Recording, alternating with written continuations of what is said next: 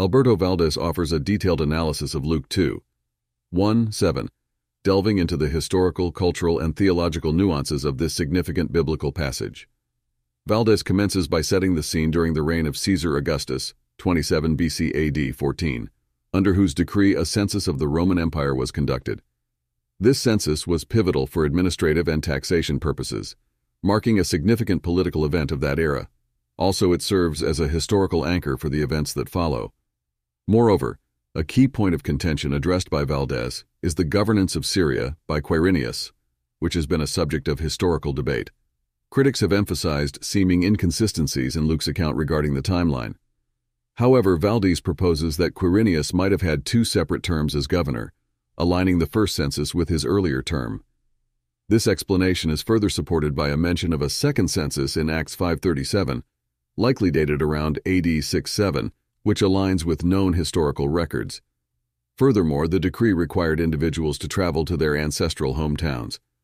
Valdes clarifies that this refers to one's lineage, not necessarily the birthplace, accentuating the importance of heritage and family lineage in Jewish culture.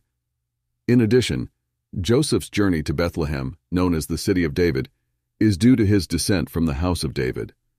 This journey is not only a fulfillment of the census decree, but also aligns with Old Testament prophecies regarding the Messiah's birthplace. Further, the passage sheds light on Mary's status as betrothed to Joseph. In Jewish tradition, betrothal was a legally binding stage preceding the physical consummation of marriage. Valdes affirms this to assert the miraculous nature of Mary's virgin pregnancy. Besides, Luke's narrative suggests that Mary and Joseph arrived in Bethlehem days before the birth, indicating the unplanned nature of Jesus' birthplace. Additionally, the birth of Mary's firstborn, Jesus, holds deep significance in Jewish culture as the firstborn son was traditionally the principal heir. The humble circumstances of Jesus' birth, particularly the placement in a manger due to lack of room at the inn, are highlighted to indicate the Messiah's humble beginnings. Valdes's interpretation weaves together historical accuracy with theological insights, offering a comprehensive understanding of the narrative's depth and its implications in the broader context of Christian theology. Also, Valdes provides a detailed examination of the biblical account of the announcement of Jesus Christ's birth to shepherds near Bethlehem. He sets the scene with shepherds vigilantly guarding their flocks outdoors, a detail that challenges the traditional springtime dating of Christ's birth. This backdrop serves to introduce the sudden and awe-inspiring appearance of an angel, accompanied by the divine radiance of God's glory. The shepherds, initially frightened, are comforted by the angel's message of good tidings of great joy, intended for all people. Moreover, this announcement heralds the birth of a Savior, Christ the Lord, in the City of David, a direct reference to Jesus' anticipated roles as Israel's deliverer, anointed one, and sovereign. The angel further instructs the shepherds to find a baby wrapped in swaddling cloths and lying in a manger, a stark contrast to the grandeur of the titles ascribed to him. Furthermore, Valdes maintains the dramatic moment when other angels join in a celestial chorus, glorifying God for the birth of the Messiah. This manifestation of heavenly beings signifies the importance of the event, combining the themes of divine majesty and earthly humility. The narrative then follows the shepherds as they decide to witness this miraculous event themselves. Their journey to Bethlehem and the discovery of Mary, Joseph, and baby Jesus confirm the angel's proclamation. Subsequently, the shepherds become messengers themselves, spreading the news of Jesus' birth, which astonishes everyone who hears it. In addition, Valdes reflects on the reactions of Mary and the shepherds to these events. Mary internalizes and ponders these revelations, showcasing a contemplative and reverent response to divine truths. In contrast, the shepherds actively glorify and praise God after witnessing the Messiah, demonstrating a more outward expression of faith and recognition of the divine revelation. In this analysis, Valdes encapsulates the essence of the biblical narrative, pointing out the interplay of divine revelation, human response, and the fulfillment of messianic prophecy. This passage from Luke presents not just the miraculous birth of Jesus, but also models appropriate human responses to divine intervention and revelation. In conclusion, Valdes offers an in-depth exploration of the historical, cultural, and theological dimensions of this pivotal biblical passage. He begins by contextualizing the narrative within the reign of Caesar Augustus, 27 BC AD 14, reiterating the census ordered by Augustus as a crucial administrative and taxational measure.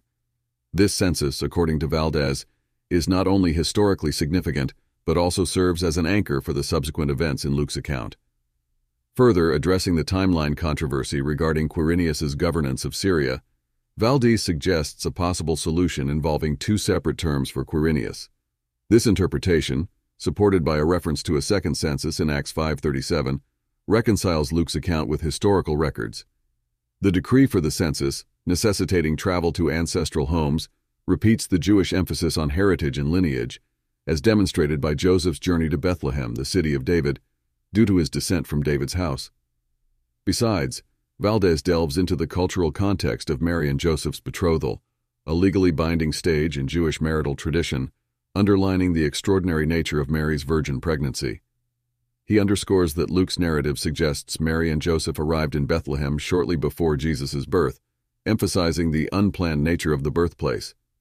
Additionally, the humble circumstances of Jesus' birth, particularly his placement in a manger, are interpreted by Valdes as symbolizing the Messiah's humble origins, juxtaposing his divine nature with earthly humility. This integration of historical detail with theological insight offers a rich, multifaceted understanding of the passage's significance in Christian theology. In addition to analyzing the birth narrative, Valdes examines the announcement of Jesus' birth to the shepherds. He challenges the traditional dating of Christ's birth and accentuates the shepherds' role as the first recipients of the divine announcement. The angel's message of good tidings of great joy and the subsequent heavenly chorus affirm the event's grandeur and the stark contrast to Jesus' humble birth settings. Valdes asserts the shepherds' reaction, juxtaposing Mary's contemplative response with their active spreading of the news, embodying different facets of faith and recognition of the divine. Through his comprehensive analysis, Valdes encapsulates the essence of the biblical narrative, its deep symbolism, and its implications for understanding the nature of divine revelation and human response in the context of messianic fulfillment.